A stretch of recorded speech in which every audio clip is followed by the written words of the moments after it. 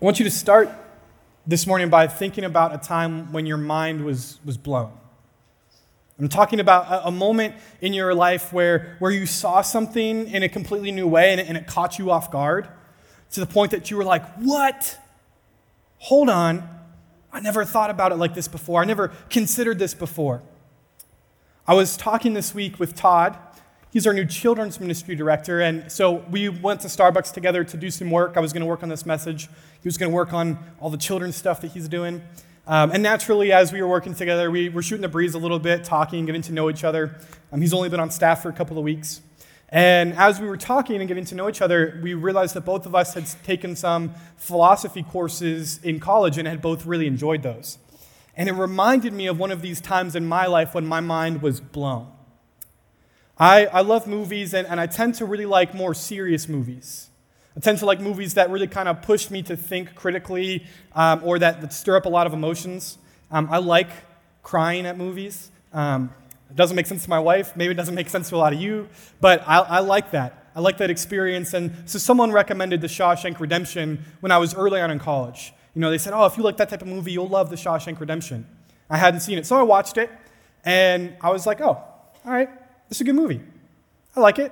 You know, it's about a guy who's wrongfully convicted of his wife's murder and sentenced to actually 2 life sentences in prison. And it's about kind of his life from that point and how he copes with that, how he continues to push forward, and how he eventually escapes prison. And it's a really kind of dark movie, touches on some tough things in the criminal justice system and punishment and discipline. And I enjoyed it. I was like, it's a good movie. It's serious, kind of my genre. Then a few years later, I was taking one of these upper-level philosophy courses, and one of the assigned books we had to read was Foucault's Discipline and Punishment, which is all about, the criminal justice system, and it's about how we modify human behavior with discipline and punishment and how all of that works. And I really enjoyed that specifically because it's not something I think about. I don't typically spend my days thinking about behavior modification and discipline and punishment and any of that stuff, so I enjoyed it. But it made me think back to The Shawshank Redemption. And so after I submitted my final paper on Discipline and Punish, I went back and I watched The Shawshank Redemption again. And I was like, whoa, what? No way. I watched that movie again, and it was a totally different experience because of the book I had read, because of the way that I had been thinking about criminal justice systems and prison systems and all of that. I watched it again, and I was like, how did I watch this before and not get this? There's so much in that movie that is so deep and such a great commentary on the prison system. And I was like, I missed all of this the first time I watched it. I had no idea how deep this movie went. And it was mind-blowing. But I got to tell you, that experience pales in comparison to the experience that I've had reading God's Word over the past few months. The passage we're going to be studying today has had so many of those moments where I'm reading God's Word and I'm reading this chapter that we're going to read today, and I'm like, what? How have I read this so many times that I'm just now noticing these things that God is teaching? And it's been mind-blowing moment after mind-blowing moment, new teaching, depth to what Jesus is saying over and over and over again, and I'm so excited to share that with you. Normally, when I do my devotions, my typical pattern is I'll read a chapter of Scripture a day. Not always, but that's generally what happens. And that's a good practice for me because then I'm not reading too much. It gives me the opportunity to meditate on a specific chapter for maybe 30, 40 minutes, and I don't go too far. I don't get caught in the weeds, but it's still long enough that I have some context to what I'm reading. And so that's what I'll typically do is I'll read a chapter a day, and I'll reread it, and I'll continue in that time for 30, 45 minutes or whatever. But recently, I got this devotional, and I actually got it because I was hoping that it would be a good devotional for our students to use in the youth ministry. And after checking it out, looking at it deeper, I was like, no, this isn't the right fit for our student ministry right now. But I was like, I have it, so I'll do it. I don't typically do devotional books. Usually I just, read through Scripture. So I'll check out this devotional book. And part of the way through, what it had me do is it had me spend 2 weeks in John 14, and then another 2 weeks in John 15, in the same 2 chapters every day for those 2 weeks. And it was incredible. I was learning so much, and I haven't actually stopped. I'm still reading John chapter 14 and 15 daily because meditating on those two chapters has opened up so much to me from these scriptures that I didn't notice before. And man, it is a deep, dense, rich passage of teaching. And I wish you could see my notes. I look like a crazy person scribbling on prison walls with all my notes from this passage. And I wish I had like a year of sermon series to teach you guys everything that God's taught me, but I have one day. So, hang on. Let's do it. Before we actually jump in today, and today we're just going to look at John 15. We're going to look at verses 1 through 17 because the two chapters is just too much. So we'll focus on this one section that I think is kind of the heart of Jesus' teaching. But I want to give you a little bit of background first so we can understand the impact of these words of Jesus. So what's happening here in the chapters that precede John 15 is the Last Supper. This is actually a teaching that Jesus shares with his disciples at the Lord's Supper. And what's already happened is Jesus has already washed the disciples' feet. They've already shared the meal, and Judas has already left. Jesus has already kind of made that statement, one of you at the table will betray me, and Judas has already got up and he's left, so he's gone, he's off talking to the Pharisees, he's preparing to betray Jesus. And so it's just Jesus with his 11 disciples that are left, and he's sitting at the table and he begins to teach them. And it's a really lengthy teaching. He actually goes on for 4 chapters in John, 13, 14, 15, 16, maybe even 17. But it's a long teaching. And what you need to realize is that what Jesus is doing here is he's trying to make sure that the disciples have what they need in light of his eventual death, resurrection, and ascension. You see, Jesus knows that in just a few hours, he's going to be in the Garden of Gethsemane.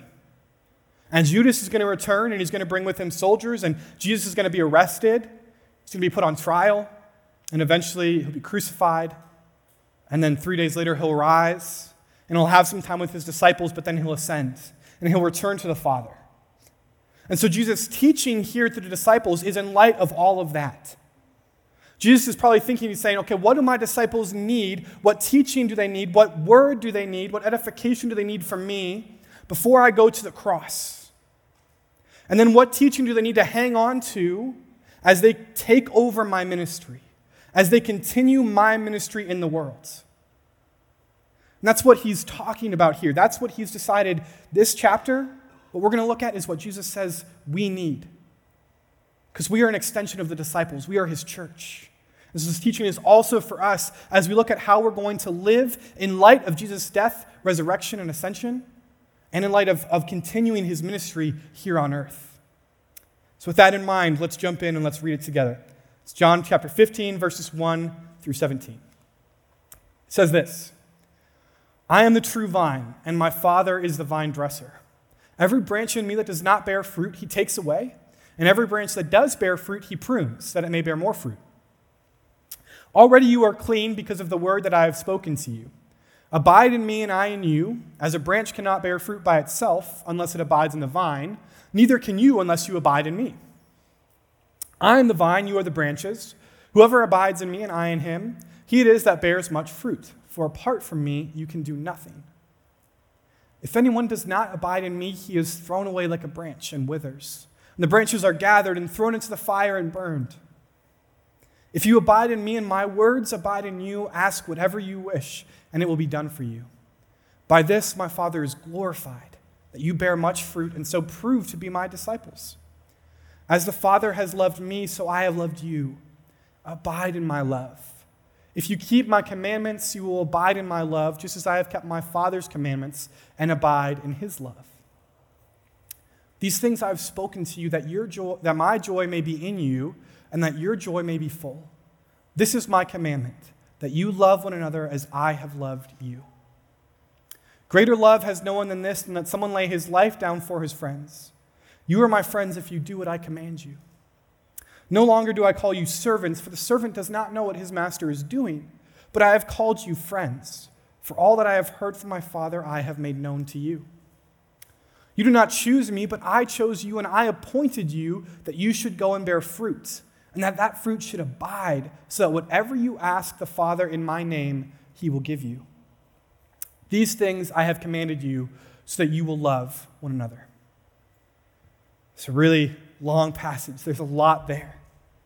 And it's so easy for us as Christians, as people who meditate on God's word, to jump right into the weeds and start to pull it apart and start to think, okay, what does it mean when he's talking about a branch withering and being thrown in the fire? Is he talking about eternal security? Can a branch be taken off? Or what are these commands that Jesus is talking about? What do I have to do in order to prove that I'm a disciple? What is spiritual fruit? We can get on all these weeds. We can begin to ask all these questions. We can try to jump into these intricacies right away, and we miss the overarching theme. It's so simple. It's right through everything that Jesus is teaching, and it is to abide. The central focus of what Jesus is teaching is abiding. He's teaching the disciples to abide. And again, remember that this is the thing that Jesus has decided to teach in light of his death, resurrection, and ascension. He's thinking, my disciples need to know this before I die, rise, and go back to the Father. And he chooses abiding. He wants us to know how to abide with him. So some of his last words to the disciples before his mission is fulfilled. And so it is incredibly important, and it is the central focus of John 15 and even 14 as well. We have to know what it means to abide, though, because it's not necessarily simple, How many of us use abide in our daily language? Probably not many of us. And actually, it wasn't until this week that I went ahead and actually Googled the word abide and just looked for definitions. And that was cool because I saw that the word abide has 3 definitions, and they all work together and they all weave together, and they happen that those 3 definitions work together in this passage. And it's really cool. Check it out. This is what it means to abide. First, most plainly, it means to dwell with, to be with. To abide with someone means to exist in their presence. When I'm abiding with somebody, it means I'm with them, right? So that's the first thing, to be with, to dwell with. Second, it means to have to be lasting or unfading. And what Google, I didn't realize, what Google specifically clued me in on is that when it comes to this definition of lasting or being unfading, it actually is specifically in reference to memory. There's a specific connection between the unfadingness of abiding and memory. Right, so for me, I remember my grandpa, who's passed away, and his memory is abiding in my mind. It's unfading in my mind. I know who he is, and I have memories with him that last, even though he's gone. And so for us as believers, when God talks about abiding, one of the things he's sharing is the same thing. When Jesus talks about abiding with him, he wants to make sure that his memory of what he did does not fade, that it abides with us always. And this is something that a lot of times as Christians we miss, especially if we've been believers a long time. We can get to the point where we've heard the gospel so many times, where we've been believers for so long to where it becomes complacent. And being a Christian is something that we think about more than actually the gospel. So let us, as Christians, as we abide with God, seek to speak it to our own hearts, to remember what Jesus did in a way that's unfading. And then finally, third definition of abide is to act in accordance to another's will. And you see this, clearly in this passage. Jesus talks often about how if you abide in me, you will obey my commands. And so abiding also has an element of acting in the will of the Father. And that's probably the most common, definition. Like I've heard in, medieval set TV shows, a king makes a declaration and someone says, I will abide by your command, or I'll abide by your will, right? Or I'll abide by your decision. And so it's living and being with, it's having an unfading memory, and it's acting in accordance to God's will. And I want you to keep those things in your mind as we continue to dive deeper into this passage, because you'll see how each of them play a part in what it means to abide. It is complicated, though, and Jesus knows that. His disciples are a great example for us to look to because they always ask questions. We'll see in a little bit in John 14 how Judas, not Iscariot, but probably Thaddeus, asked a question of Jesus, a silly question, but he answers it. And we always have questions, and we're always seeking to understand, and Jesus' words are always kind of above our heads. So he gives us an analogy, as Jesus often did. He gives us and the disciples an analogy of what it means to abide, and he chooses to talk about a grapevine. Let's take a look at just the first couple verses of this chapter. It says, I am the vine, and my Father is the vine dresser. Every branch in me that does not bear fruit, he takes away, and every branch that does bear fruit, he prunes, that it may bear more fruit. And so what we see here, first and foremost, is that abiding connects us to life. This is the most obvious and clear explanation of the analogy that Jesus is putting forth to understand abiding, is that it connects us to life. We got any people who own vineyards in here? Take care of grapevines? Anybody? Rob? No? All right. Yeah, so me either. I have a wild grapevine in my yard that's a kind of a nuisance. But other than that, I don't know anything about grapes. So I wanted to look further in this, and it really helped me because you know what I think of when I think of a vine is I think of Tarzan. I think of Tarzan swinging on a vine. And I thought it would have been really cool if I could have gotten a vine and swung down from the baptismal down here as a part of the sermon analogy, but they told me I couldn't do that. But that's what I think of when I think of a vine. And so this analogy was a little confusing at first because what does a vine hang from? It hangs from a branch. The branch actually supports the vine when we're talking about Tarzan vines. And so that was like, come on, can't you just use tree trunk and branches? That makes more sense in my head because the tree trunk is the thing that founds the tree. But after looking at grapevines, I learned and I understood this more. Because what you see here is that this is the vine. It doesn't really look viney in the same way that I had in my head. It looks more like a tree trunk. And all of the branches are founded and rest upon that vine. And so when we're talking about vine and branches, this is the vine. It supports the branches. And these up here are the branches that bear fruit. And again, that vine is what provides life. Down here, lower than this picture, that's where the vine connects to the soil, which has the roots. The vine is what brings water out of the soil to the branches. It's what brings nutrients out of the ground to allow the branches to live and bear fruit. Without this vine, these branches will wither and die. Jesus is saying, I am the vine. This makes this I am statement. He makes many of these throughout his time on earth, throughout his ministry. I am the way. I am the truth. I am the life. I am the true vine. I am the true source of life. And we are these branches. If we do not stay connected to Jesus, we have no life. And we cannot have life apart from the vine. That's the gospel, right? That we are dead in our sin and our trespasses. And Jesus comes to give us life. And when we connect to Jesus and we put saving faith in him, we can dwell again with God. But apart from this vine, apart from Jesus, we are nothing. As Christians, we have to stay connected to Jesus. We have to stay connected to Jesus. We have to remember him in that way that is unfading, where that affects our lives. And secondly, right, abiding brings fruit in our lives. It's really clear from this analogy as well, is that when we abide in that vine, then those branches bear fruit. It's not really an if question.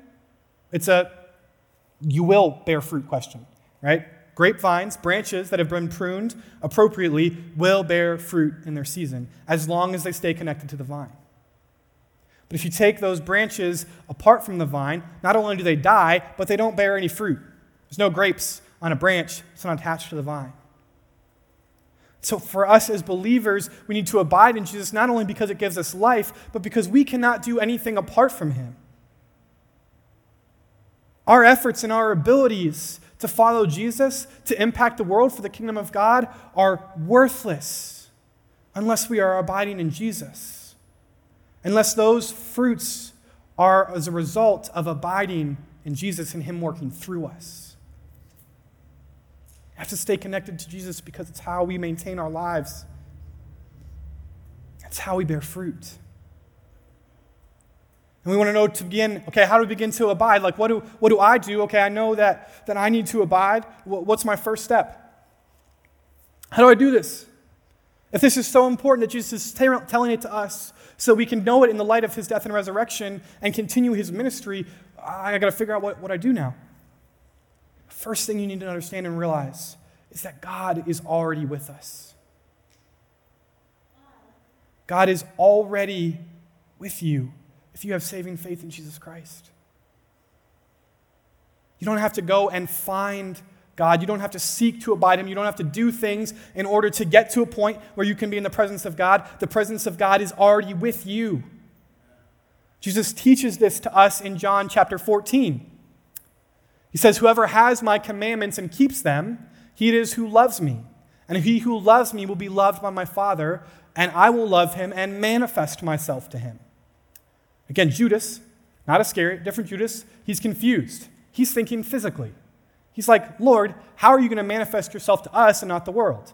How are you going to show up physically and we're going to see you, but the world won't?" Jesus is like, "I'm not talking about a physical manifestation. I'm talking about the Spirit." And he answers with this: "If anyone loves me, he will keep my word, and my Father will love him, and we will come and make our home with him." Man, I love the way Jesus says that. We'll make our home with him. God is not only dwelling with you through the Holy Spirit, but he is at home with you. It doesn't say I'm renting an apartment. It doesn't say I'm pitching a tent. It says I'm coming, making my home. That's permanent. That's a permanent place of residence. Home. It abides, right? He's abiding with you. It's lasting. It's not temporary. He's with you. And second, being at home means you're comfortable. There's no awkwardness, right? Sometimes in social situations, I walk into someone else's home, or I walk into a party or something that's not at my house, and there's a little bit of social awkward tension, right? Like, that's normal. But when I walk into my house, when I walk into my home, I'm at peace. I'm comfortable. And yeah, I know the flaws in my home. I know where the roof leaks. I know the problems that it has. I know its faults. I know that my lawn needs more nitrogen and the soil doesn't have enough. All that little nuance. But it's still like my home. What God is saying, he's saying, I'm going to be at home with you. I'm going to be with you forever. And I'm comfortable with you. I've taken care of those flaws. I died on the cross for them, so I'm at home with you. There's not an awkwardness. There's not a tension between us and God. God is with us. He's at home with us. And that means that we are not alone.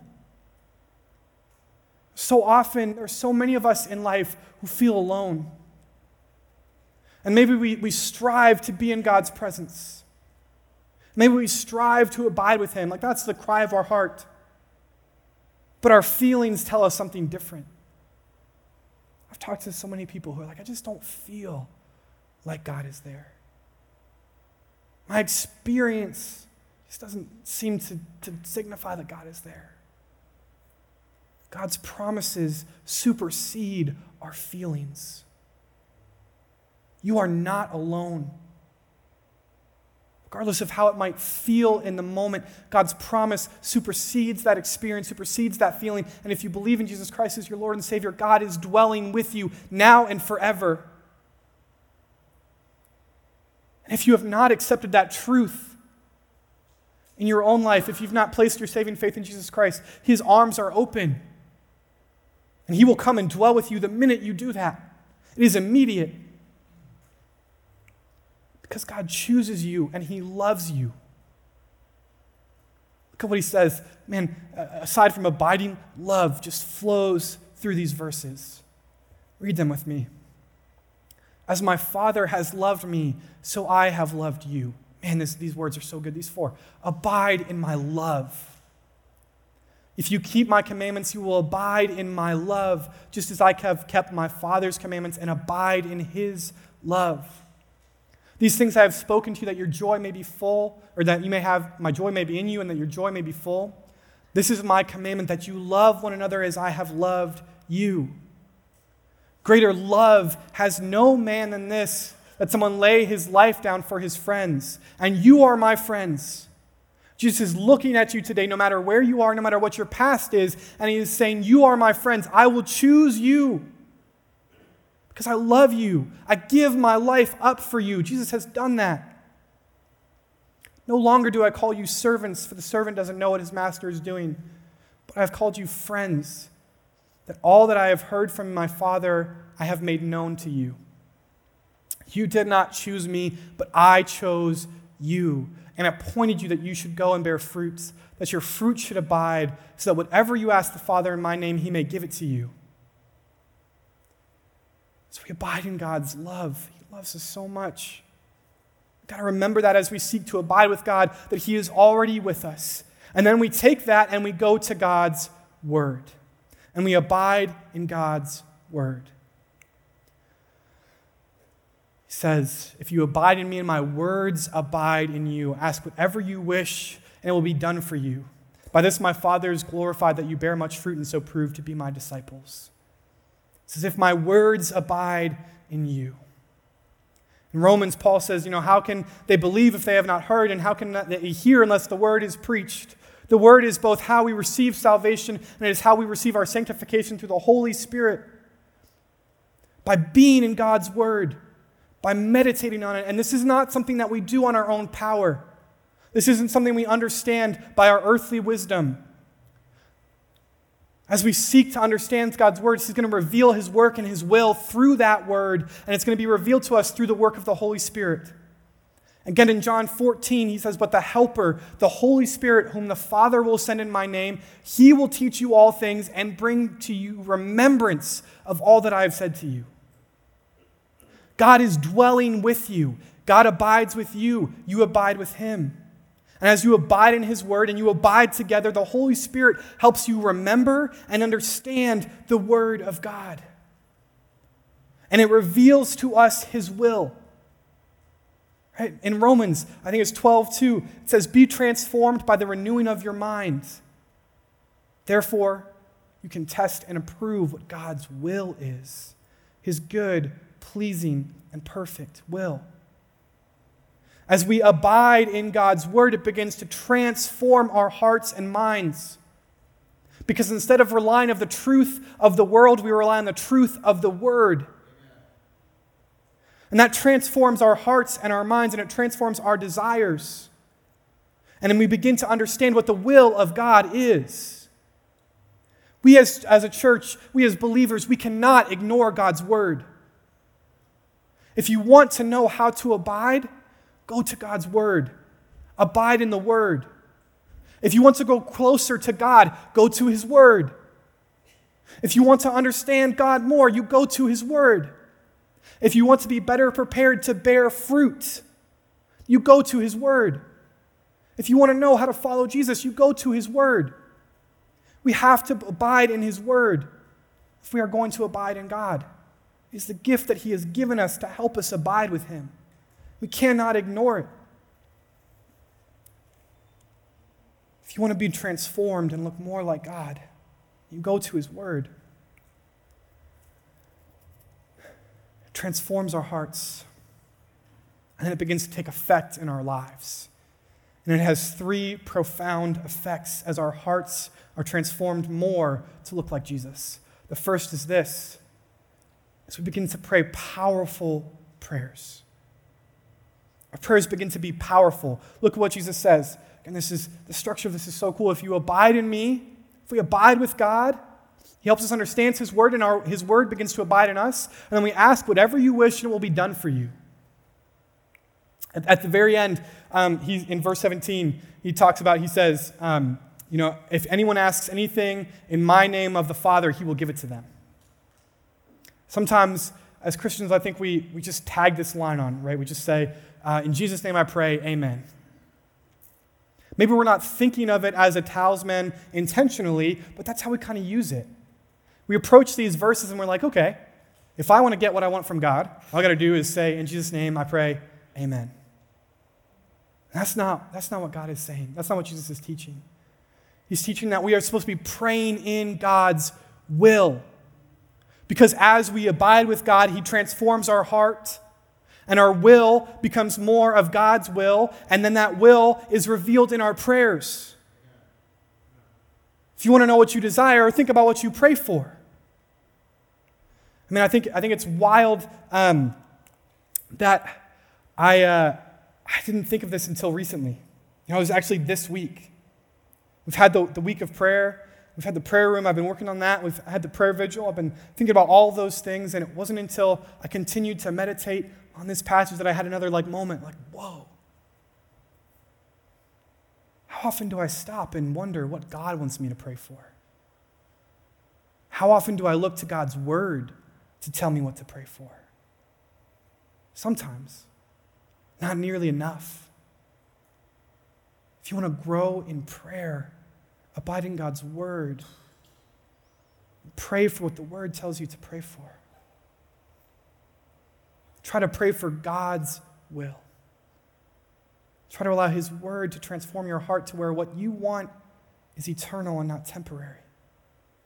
And transform your prayer life. So as we begin to abide in God and abide in his word, then we have powerful prayers. And then second, we're going to bear spiritual fruit. We're going to bear spiritual fruit. Again, as we begin to pray for God's will, God answers those prayers, and by this the Father is glorified that you bear much fruit, and so prove to be my disciples.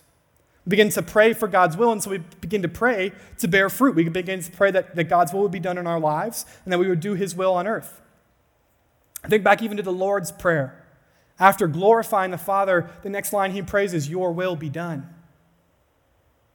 And so God's will being done brings fruit in our lives, but it's not the fruit that you'd think of at first glance. At least it wasn't for me. I'm such a human, right? I just go to the external right away. I mean, it was easy. I think it's so easy for any of us to look at this passage of Scripture as like a wake-up call passage or a gut check passage. And we read it and we see the lines that Jesus teaches or that he says about bearing fruit, and the branches that don't will be taken off and they'll be thrown into the fire. Those who love me will do my commands. We look at those verses and we go, oh, gut check. Am I bearing fruit? Am I obeying God's commands? Am I really saved? And I don't know about you, but my reaction to those kind of gut check questions is to go out and work harder, to go out and strive more, to go out and say, oh man, I got to make sure I do these things.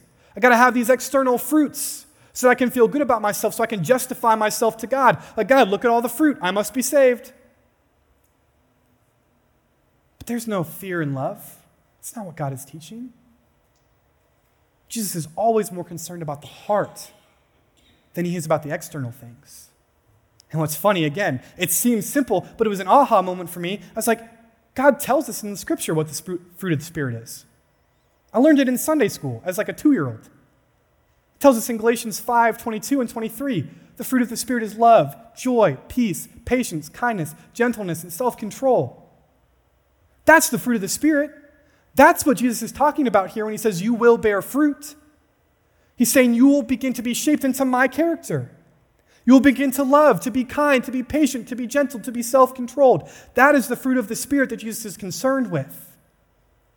Those external things will follow, but not as a result of our ability, as a result of abiding and trusting God to work through us. You can do all those external things.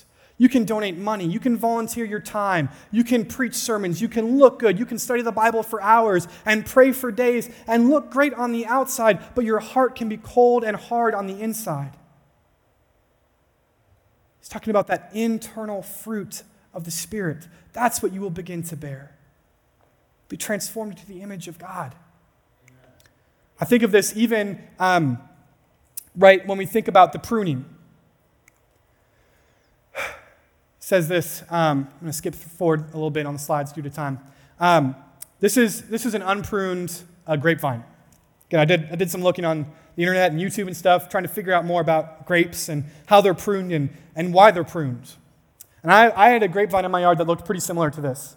It's unruly coming over my fence from my neighbor's yard, and the grapes were gross. They're just like these little tiny dudes that are sour and worth nothing, barely even look like grapes. But there's a whole bunch of vine. And what I discovered is the reason you prune grapevines is because if you don't, all the energy will be put into external production. Instead of producing fruit, the vine gets bigger, the branches grow larger, they overflow. They become unruly and they just grow and grow in size, but the fruit is worthless. This is a pruned grapevine. See, when you prune, what you're doing is you're taking the branch down as close as you can to the vine. You're connecting it as closely as you can to the vine, and then all that energy that would have gone into growing the branch larger and bigger and longer goes into bearing grapes. And look at the difference. This is the type of thing I get in my yard. These little tiny things, they're like, size of a fingernail. They're sour, gross. These are big, giant grapes with small branches that are contained just a few feet. But there is fruit that is worth so much and you can do so much with. One of the things Jesus is trying to teach us is to not be so caught up in doing all of the external things that make us look bigger and larger and make us look like we've done something to a lot of people. Because that's what the external does, is we look at ourselves and we justify ourselves. We say, look at all the things that I've done, but in reality, it's just a tumbled mess of vines that are tangled and unruly and bear no fruit. Jesus says, abide with me. Don't be concerned about your ability. Allow me to work through you. And then this results in abundant joy in our lives. Right? We have powerful prayers. We have spiritual fruit.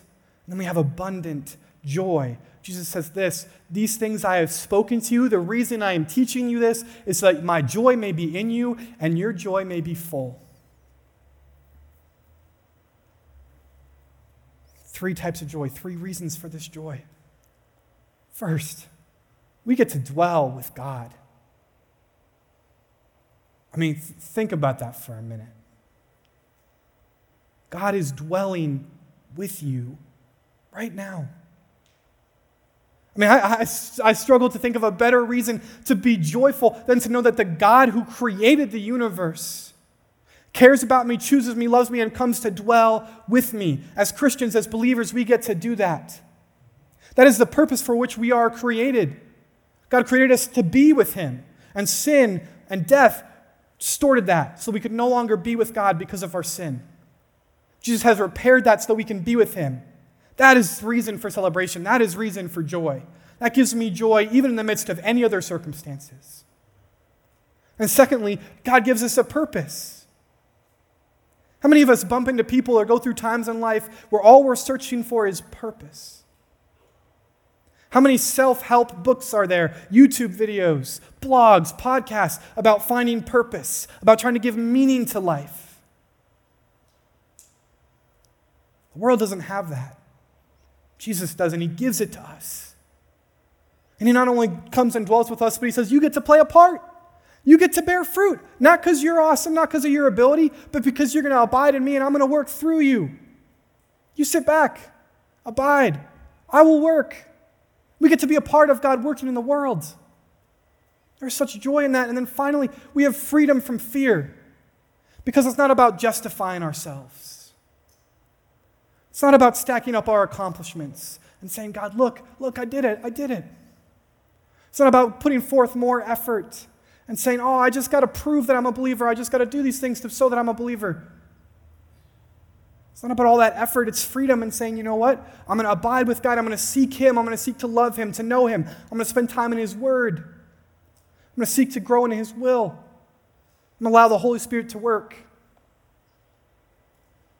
And that doubt might be there, but it does not stand up against the promise of God.